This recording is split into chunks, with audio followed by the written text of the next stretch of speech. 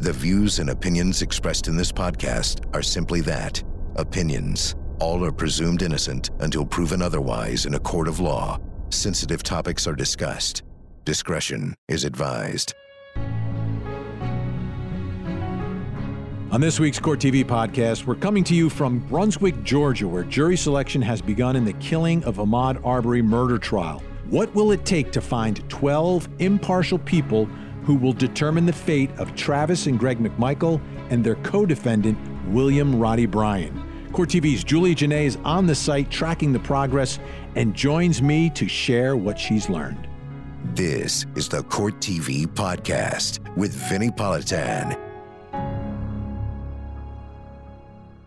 I'm Vinny Politan. Thank you so much for downloading the Court TV podcast and sharing it with friends and listening. And this week, we are beginning a huge trial on Court TV. And every trial begins with jury selection. That's how it starts. You cannot try a case without a jury unless it's a bench trial, but this is not a bench trial. This is a jury trial. And I'm talking about the case involving the shooting death of Ahmaud Arbery. This happened in southeast Georgia, Glenn County, Georgia, down in Brunswick. 3 men in 2 pickup trucks were following him through a neighborhood. And eventually, there was a confrontation, and Ahmaud Arbery was shot and killed. The 3 defendants are Travis McMichael, the man who was in the physical confrontation with Ahmaud Arbery, the man who was holding the gun, the man who shot the gun that killed Ahmaud. Then there's his father, who was standing in the back of the pickup with a phone and a gun. And then there was a 3rd man, Roddy Bryan, who was in a 2nd pickup truck, and he was recording everything on his cell phone. That's the story. You're very familiar with it. The 3 men who are charged are all white. Ahmaud Arbery is black and was black, and that's a big part of this case as well, which is including the video. You watch the video, and as soon as this video was released, everyone was talking about the story. I mean, we were talking about it at Court TV before the video came out.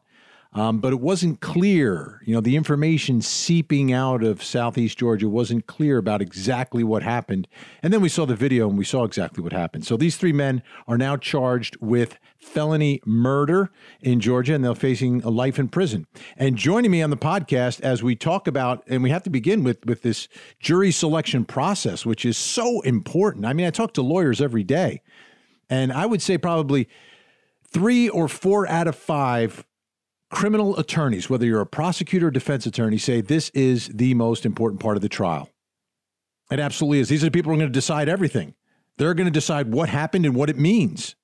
So this process is extremely important. And Julia Janae, Court TV legal correspondent, who is on the ground down in Brunswick, Georgia, joins us. Julia, great to have you on the podcast.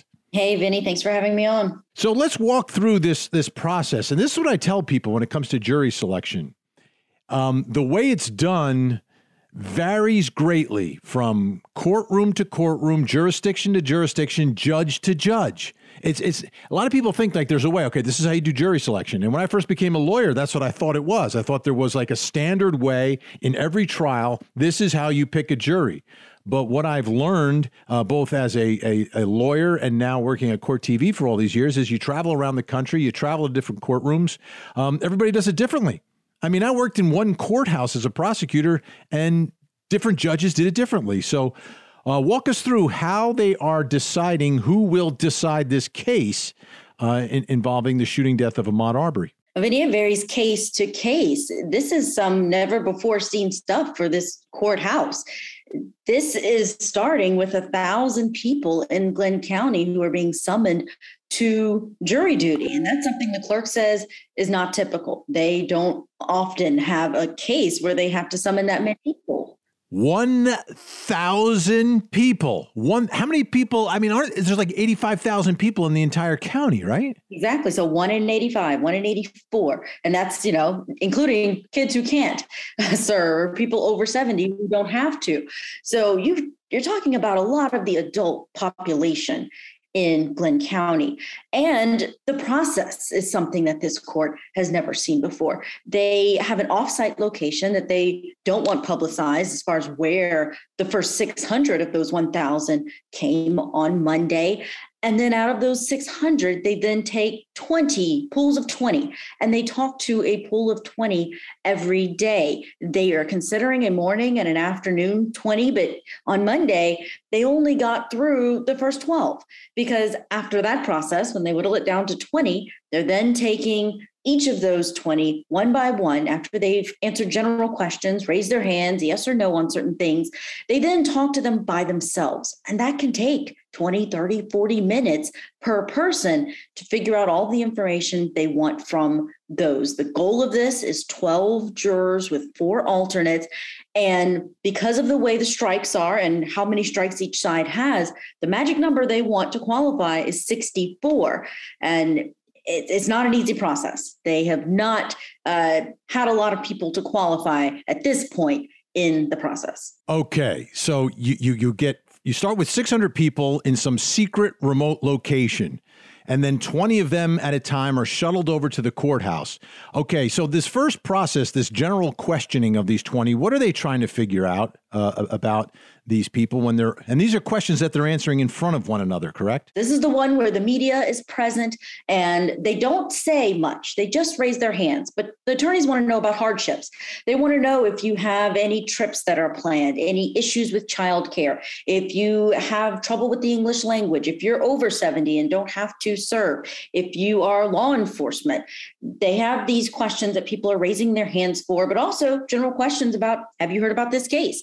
Do you already have a negative opinion of the defendants? Where do you stand on certain issues? It's just a yes or no, raise your hand or don't raise your hand. Then it gets more secret because let's stop there for a second, because I see that first part with the group of 20 answering those questions.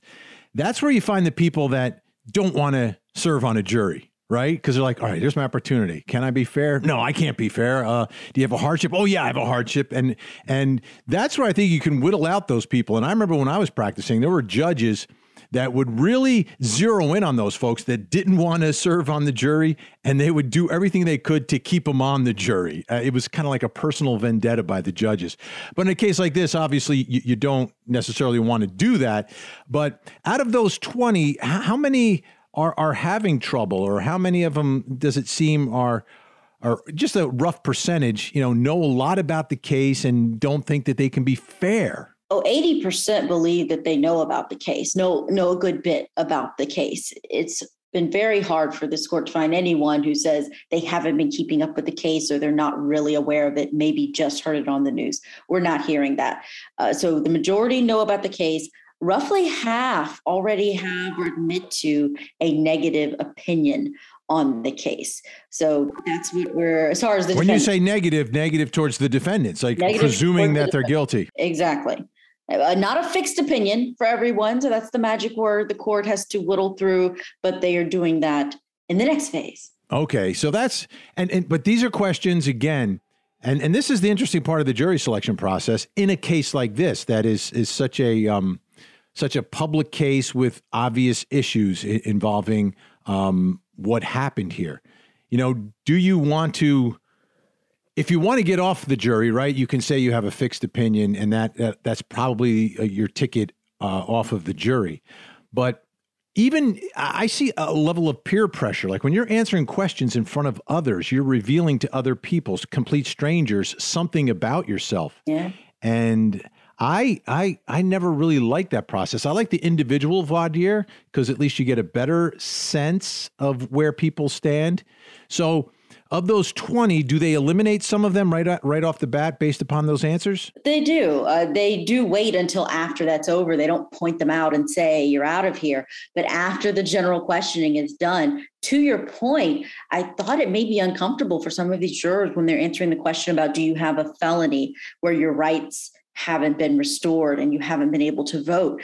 Even just raising your hand to that question in a room of 20 can be embarrassing for some people, but that is part of the general questioning. And there was a person who said they did have a conviction on their record, and so they were not able to serve. Okay, so now let's go to the individual room. Now you make it through this first little round of general questioning, and now it's time for the individual voir dire, or how do you say it, Julia? Voir dire? Depends on the person. It depends. Some people say voir dire down in Texas, but So in this individual questioning, this is where things get a lot more specific. And who is hearing these answers, and what is the actual, what's the process look like? Who's in the room, and what are the types of questions? So they do move to another courtroom, and the other jurors sit in an assembly room and they wait around for their name or number, in this case, to be called. But this has been something that the defense attorneys in particular have wanted to keep the public and the media out of. They want the answers in this phase where these jurors are being asked these detailed questions, where they can give full explanations to why they raised their hands for certain questions.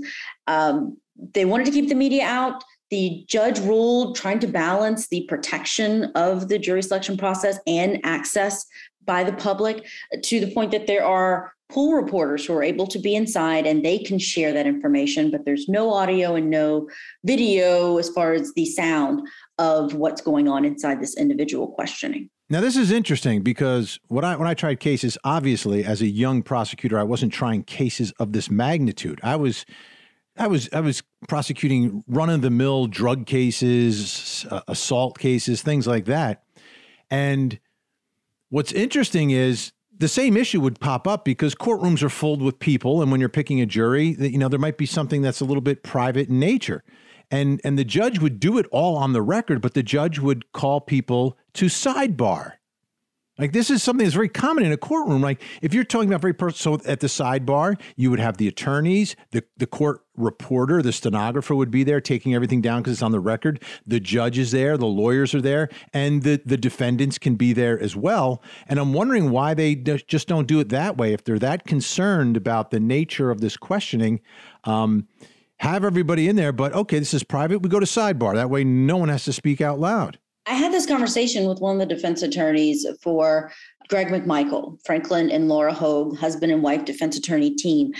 And they really said to me that it's because they believe all of the questions in that individual portion, they need the potential jurors to be as honest as possible, because they're going to be talking about issues that involve gun ownership, race, the Black Lives Matter movement, how they feel about someone who's committed a crime and their reaction to that, what they have honestly said to other people about this case in their private lives. So because most of the questions in individual voir dire, they envisioned being something secret rather than having everything at sidebar or off the record, they pushed for no media inside for that individual and were successful in keeping out any of the audio and video. It's interesting. If I was a judge, though, if I want real honesty, I do it at sidebar because it's much more intimate. It's you're basically kind of talking like this, and you're not talking really loudly. No one else in the courtroom can hear you except the people directly involved in the case. And it's fascinating because some of these questions that they're asking people, it gets into your life. You're really trying to, the lawyers obviously want to know as much as possible, and the judge wants to make sure you can be fair and impartial. But it's difficult enough to go down and serve on a jury, just the time commitment and everything else. Then there's the stress of deciding someone's life in a murder case. And then on top of it, they're prying into your own life.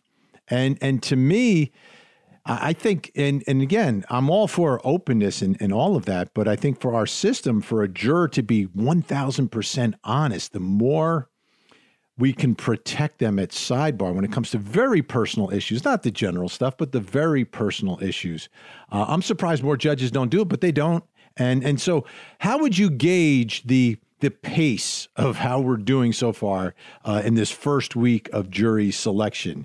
Are things going quickly or slowly? You said 64 is the magic number, right? We need 64 qualified people before we can actually do the formal process of the selection and elimination of people. Right. 64, according to the defense, 68, according to prosecutors. There's a lot of math involved as far as the strikes and who's going to share strikes, but around 60 to 70 is what they're looking for.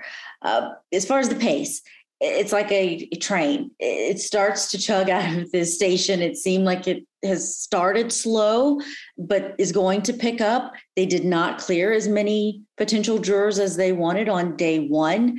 They had 8 that they really don't know when they're going to call the rest back because they only got through 12. So we'll see if it picks up. But right now it's seeming to chug a little slow. but it's also working out the kinks of the process, which is really new for a lot of people. Yeah, 1,000 people to get 12 to make a decision. You've got 4 alternates, but 12 to make the decision. And the significant thing here is that this is being tried in the jurisdiction where it happened. It's a national trial. I call this a national trial because people know about it around the country, but obviously it impacts the people of Glynn County, Georgia the most.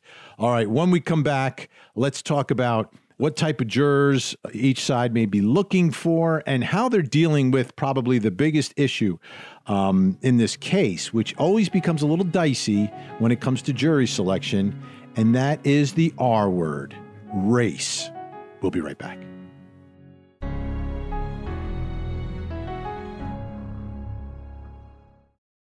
Follow Court TV live over the air, uninterrupted. If you're watching television with an antenna, just rescan your channels now to add Court TV. And go to CourtTV.com to see the exact channel position and more ways to watch Court TV in your area.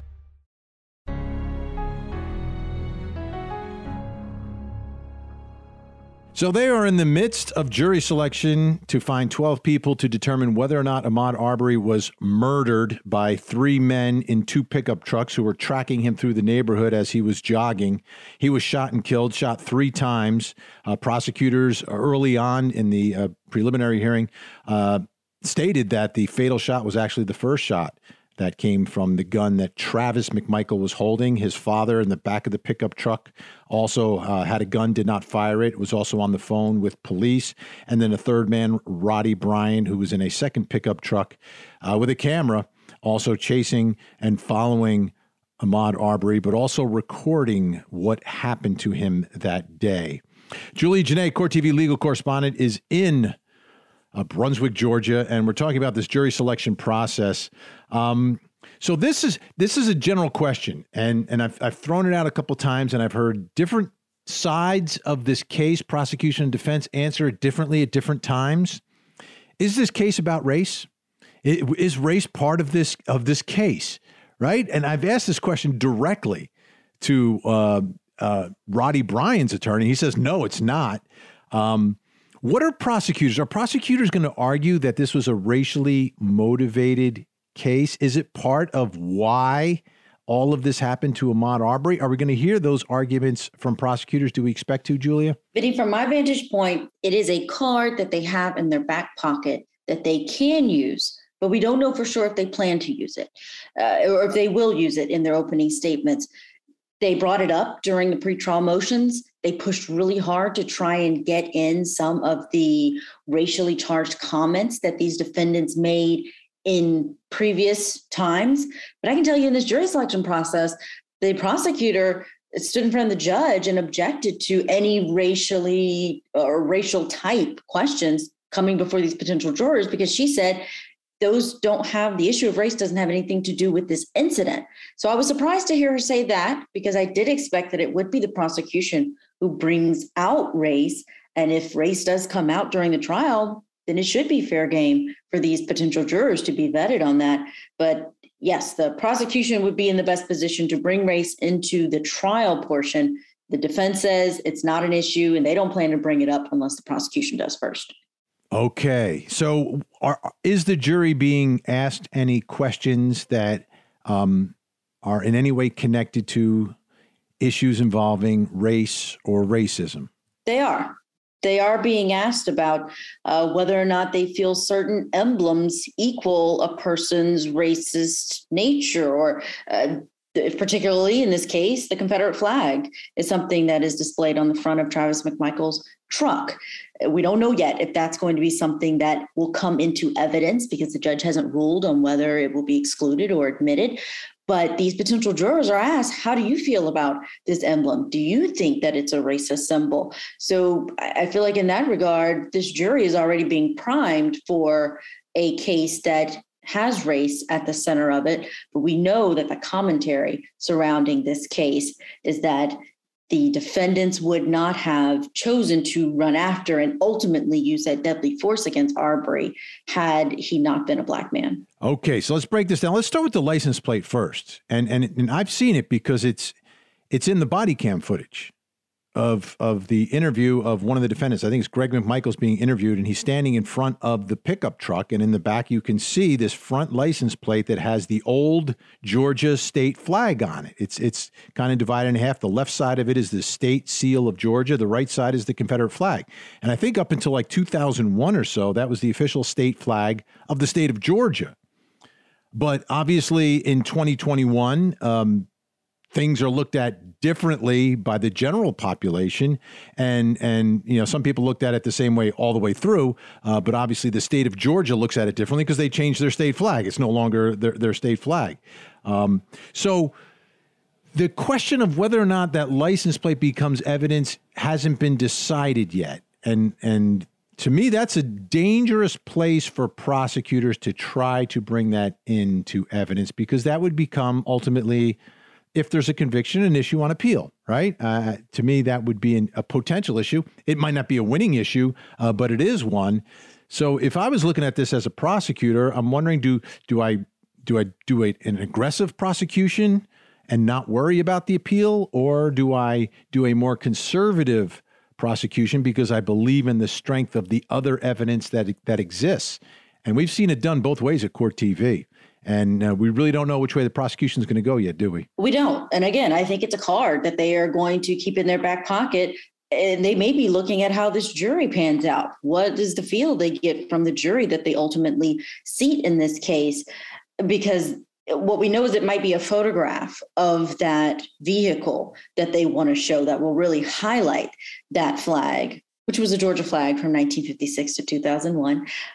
So it wasn't always the Georgia flag, but it was for many years. And I believe Travis McMichael had just put it on his truck. He didn't have it on his truck from back when it was actually the state flag. So depending on who is on this jury, they actually didn't want to ask the question of how you feel about the Confederate flag. It's the defense that wanted to ask that question.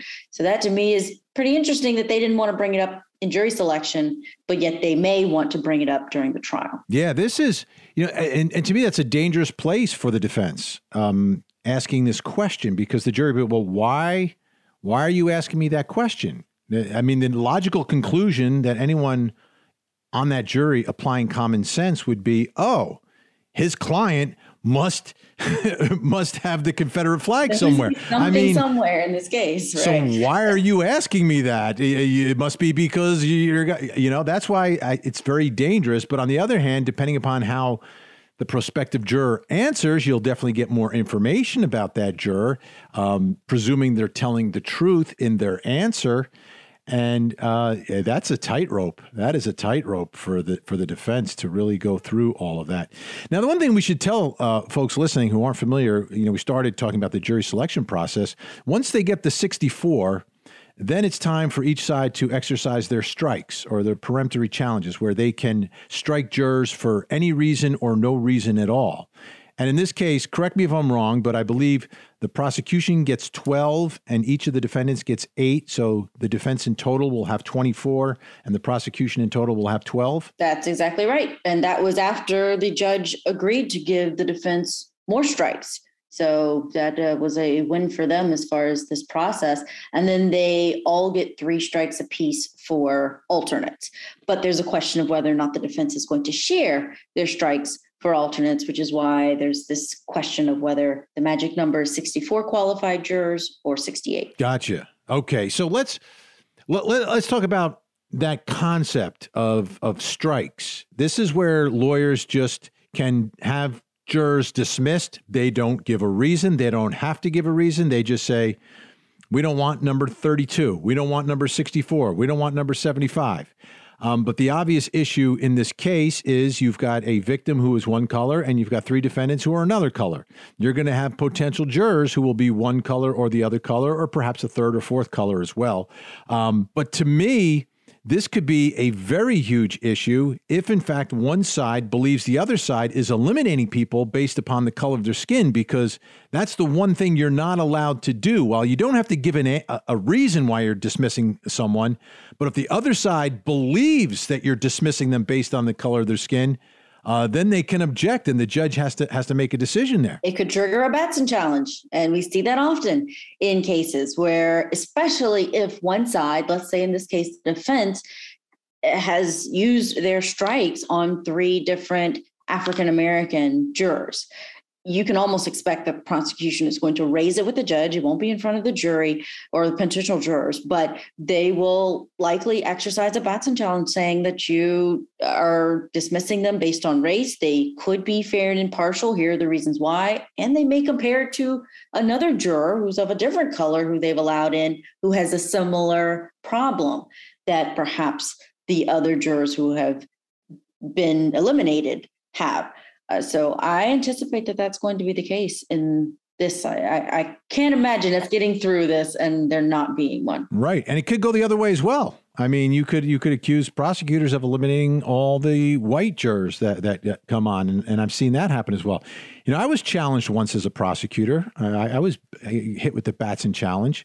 And it was a case where the defendant, I don't even think the defendant was black. I think the defendant may have been Hispanic or something. And I dismissed one of the African-American jurors, and they hit me with a Batson challenge. And I said, and they said he's engaging in a pattern of discrimination. A pattern. I said, Your Honor, it was one. How is one a pattern?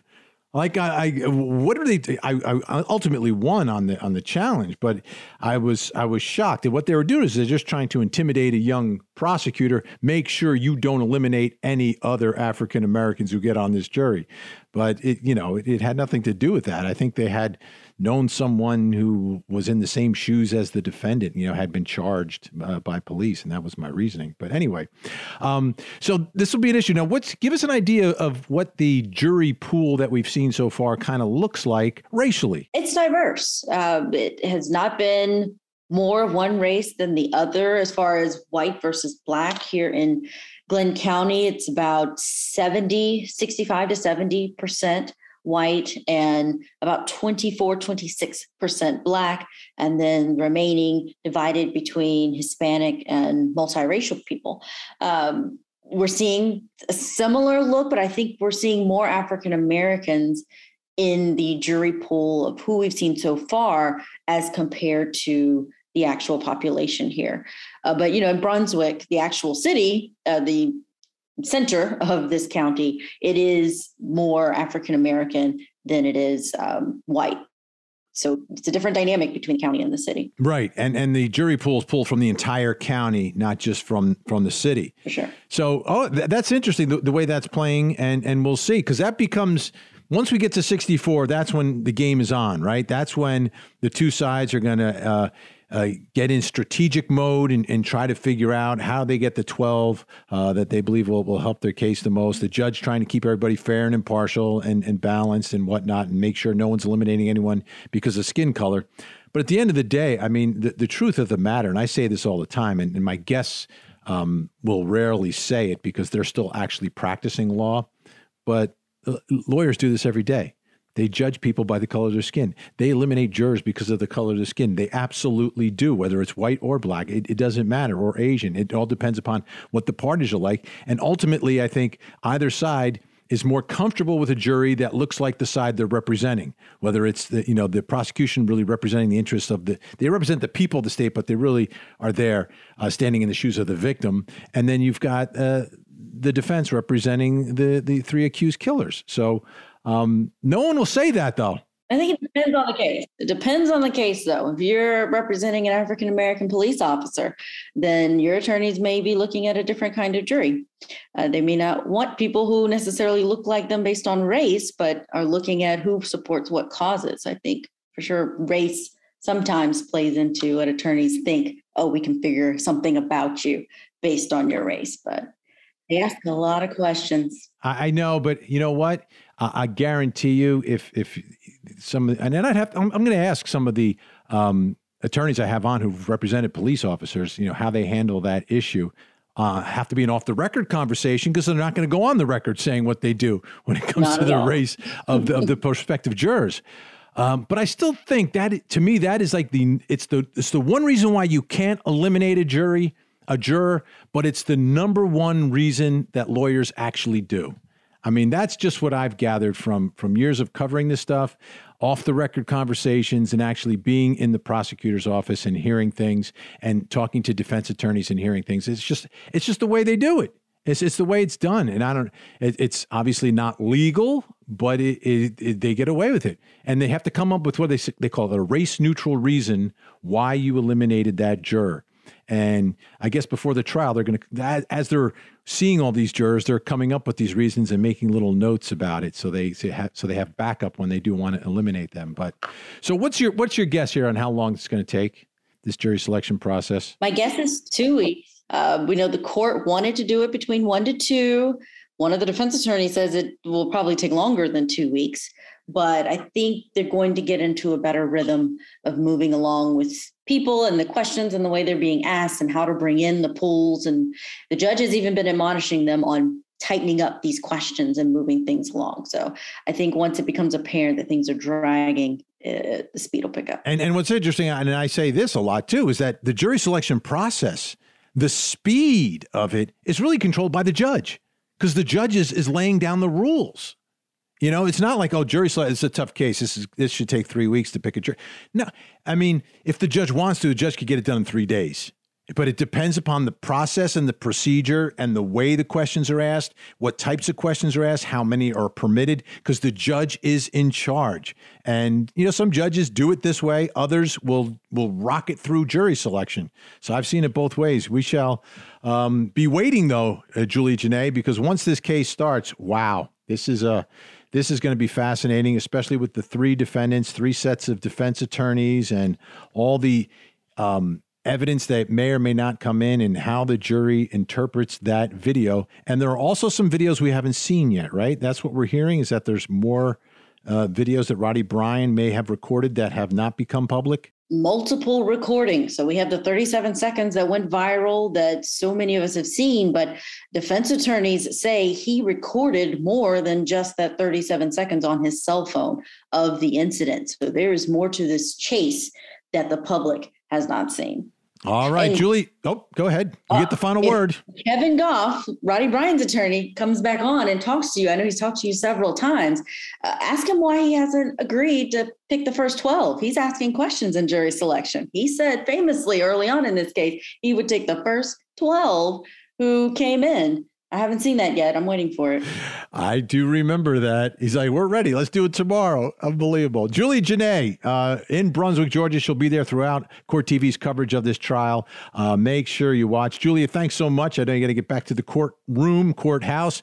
When we come back here on the podcast, I'm going to give you my take on what, and I gave you sort of a preview here, but what's really happening in this jury selection process, what the goals are of each side, and how there's not a ton of honesty in the process.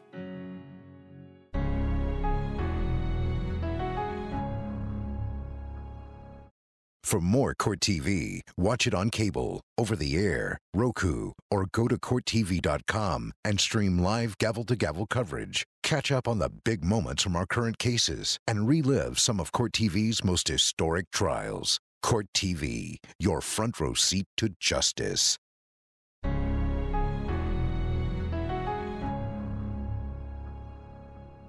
So the jury selection process, and you hear this phrase all the time. It's like the magical words. We just want a fair and impartial jury. That's all we want. Well, there's only one person in the courtroom who wants that, and that's the judge, okay? Because that's the judge's job. That's what he or she has to do. They've got to find 12 people who, based upon their answers, based upon who they are, what they've said, what you know about them, can sit there and be fair and impartial and base their verdict solely on the evidence presented inside the courtroom, give the defendant the presumption of innocence that our Constitution provides, leave the burden of proof on prosecutors to prove the case to the legal standard of beyond any and all reasonable doubt. That's what the judge wants, and lawyers say they want that all the time, but they are absolutely lying when they say that, okay? Whether you're a prosecutor or a defense attorney, neither one of you want a fair and impartial jury. That's not what you're looking for in the jury selection process. You are looking for someone who is going to be more receptive to your case, your arguments. You want someone who you believe thinks and sees the world the way that your client sees the world. And that's the truth. Prosecutors are looking for someone who's really conservative. I mean, when I was in the prosecutor's office, they would say the guy you want is Joe Lunchbox, right? Back when I was prosecutor, it was Joe Lunchbox. A guy goes to work, works hard, and hates crime. And anyone who's, you're accused, you're guilty. If you wouldn't be accused if you didn't do it. That's who prosecutors wanted. Joe Lunchbox, super conservative. They didn't want someone that's going to be fair and impartial. And in the defense, you don't want someone who's going to be fair and impartial. You want someone who questions the government all the time, doesn't trust the government, doesn't trust cops, doesn't trust law enforcement. And that's the general view in all of these cases. Then you take those set of facts and you apply it to what the case is actually about. So in the case of the shooting death of Ahmaud Arbery, first and foremost, prosecutors want jurors who are black, period. The defense wants jurors who are white, period. Okay, that's the first thing. They can't say that. They will never say that. But that's what they're thinking. And that's what they're doing. And that's a calculation they're doing all the time. Absolutely. And it's because of what I told Julia. Lawyers, when they're trying cases, and there are very good jury consultants who go much deeper into all of it. But at its surface, you want, as a lawyer, you always want someone who looks like the party you are representing. That's just the fact. And that's what they're looking for. And they will eliminate people of the opposing race based upon their skin color, but they'll always have another reason in their pocket because they know if they get challenged, they'll have to give that reason. And I'm just giving you the truth. Okay? It might sound offensive. It might sound like it's outrageous, but it's the truth of what happens day in and day out. I've heard those conversations. They happen, they take place. And it's human nature. And in cases that aren't super high profile like this, in cases where there aren't jury consultants who are doing the deep dive, your run-of-the-mill case, this is done every day in courtrooms across the country. Now, let's take it one step further because there's going to be a deeper dive here. And this is a case that does not really involve law enforcement. Think about it. This is not the death of George Floyd, where it's a police officer on trial. These two defendants on trial are not cops. One was former member of law enforcement, worked for the DA's office as an investigator, but no one was on the job. No one was a cop. No one was working. No one's wearing a badge. So how does that issue play into all of this? People that feel one way or another about law enforcement, how would they feel about this case? I don't know. I don't think law enforcement generally likes vigilantes or accused vigilantes or alleged vigilantes. So I don't know how sympathetic law enforcement would be with people taking the law into their own hands. Generally, they don't like that. So I don't know how that issue necessarily plays. Like I said, every case is a little different. In most criminal cases, the law enforcement issue is a big, big issue. And it's like, does someone hate law enforcement? Are they pro-law enforcement? Here, there's no real law enforcement involved in what happened to Ahmaud Arbery. Law enforcement is involved absolutely afterwards, right? And the way they questioned these three defendants, the way they didn't arrest them, but those law enforcement people aren't on trial. And what happened after the shooting of Ahmaud Arbery, really for the purposes of this trial, has little or no value. For the purposes of the story and the issue, it's huge. But inside the courtroom, in terms of evidence, once that third shot is fired, whatever happens afterwards, aside from the statements of the defendants, is relatively irrelevant to what happened. It's everything in the buildup to it. So the role of law enforcement in this case, I think, is minimal. The case is going to be about the videos that exist. The case is going to be about the statements that have been made by the defendants. And the case will be about whatever the defense brings up and attempts to bring up. But it's not going to be about, is this a pro-law enforcement, anti-law enforcement? Is this Blue Lives Matter? No, it's none of that. This is much different than the case against Derek Chauvin, the man convicted of murdering George Floyd. Much different. These guys are not cops. So as this jury selection process continues and goes through, keep an eye open for that, because once we get to the point where the jury strikes come in and each side is eliminating jurors, the other side is going to pay close attention to who they're eliminating and what type of people they're eliminating. And from what Julia is telling me, you've got a mixture down there in terms of race. It looks like right now probably about 60-40 is the way it's going. And that may very well be the way the last 64 line up, 60-40. And I've got to think with those numbers, this final jury will be a jury of people of different races. So it's not going to be 12 white men and women or 12 black men and women judging this case. I just don't think that's going to happen. But each side's going to try to get their edge, try to get their majority. But we'll see. And it does go deeper than this. It does go a lot deeper, the jury selection process. But on its surface, that is issue number one, always has been, and unfortunately always will be. Because that's the way lawyers in our system look at these issues. And you're not supposed to. It's the one reason you can't eliminate someone, but it's the first reason that most lawyers actually do, but will never admit to. All right, folks, make sure you tune into Court TV for our gavel-to-gavel coverage of this case. It is our cameras inside the courtroom bringing you all the testimony, all the evidence, all the arguments. You will see and hear it all. Check the show notes here. We've got links to an incredible documentary as well that we've done at Court TV that kind of sets up this whole trial for you. If you don't know the entire backstory, you will after you watch that documentary. And make sure you watch my show every night from 8 to 11 p.m., where I'll bring you the biggest moments of the day each and every day, and then really analyze and cut them apart with experts, with incredible attorneys and attorneys who have practiced with and against many of the people involved in this case. That's it for this week. Oh, by the way, if you want to find Court TV, you can go on the website and there's a tab you can click and show you how to watch Court TV, how to find us. But also, if you have a digital antenna, please rescan it so you can find our signal. I'm Vinny Politan. Thanks so much for listening. I will speak with you next week. Have a great day. And as always, don't forget to hug the kids. This podcast is a production of Court TV.